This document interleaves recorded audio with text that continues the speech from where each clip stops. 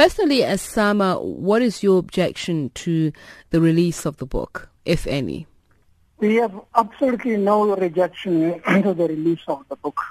Our response is based purely on the concerns that not only the family but some members of that family and also some people within the South African public about the issue of patient-doctor relationship.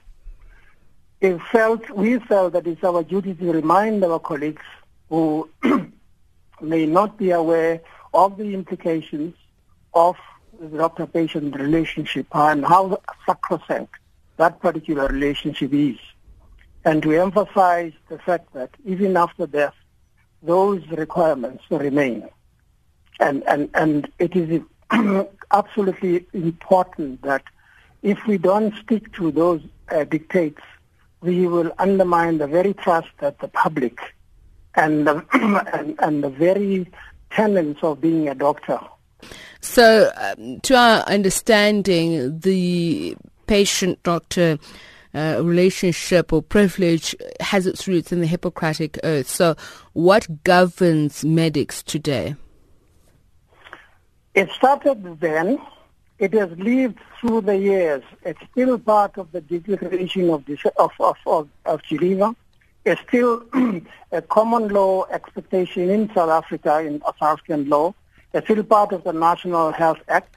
It's still part of the National Professions Act of South Africa, and all the ethical rules, including the International Code of Medical Ethics. And currently, the oath that we're taking is a modification of the Hippocratic Oath. It's called the Declaration of Geneva. That actually, the line in that particular, it says, "I will respect the secrets that are confided in me even after the death of the patient." Perhaps, Doctor, let me just give you a second to allow you to clear your throat. You sound a little uncomfortable there. So while you do that, so if I could just ask you then to explain to us what this rules of Geneva entail.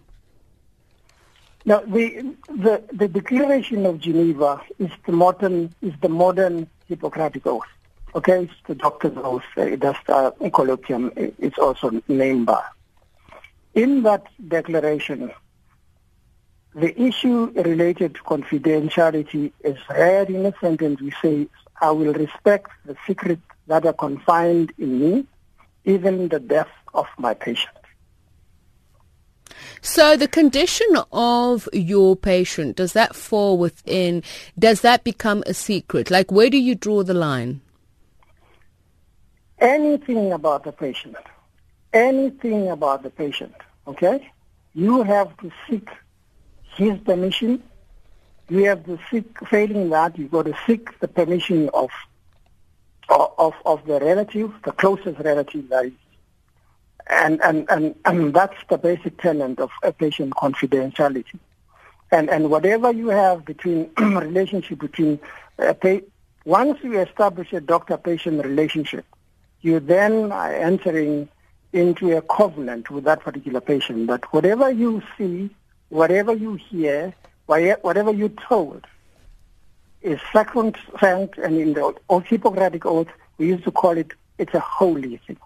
Okay, so if the Hippocratic Oath was paternalistic, as it were, and the Declaration of Geneva emphasizes more the individual patient's right, does it just rest with the individual patients, or should that person pass on, does it automatically transfer that individual right to the next of kin?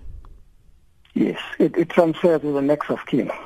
If there has been what is called an agreement between the patient and the doctor at the time before of his death. Thank you so much for speaking to us, Dr. Mzukisi Grootman.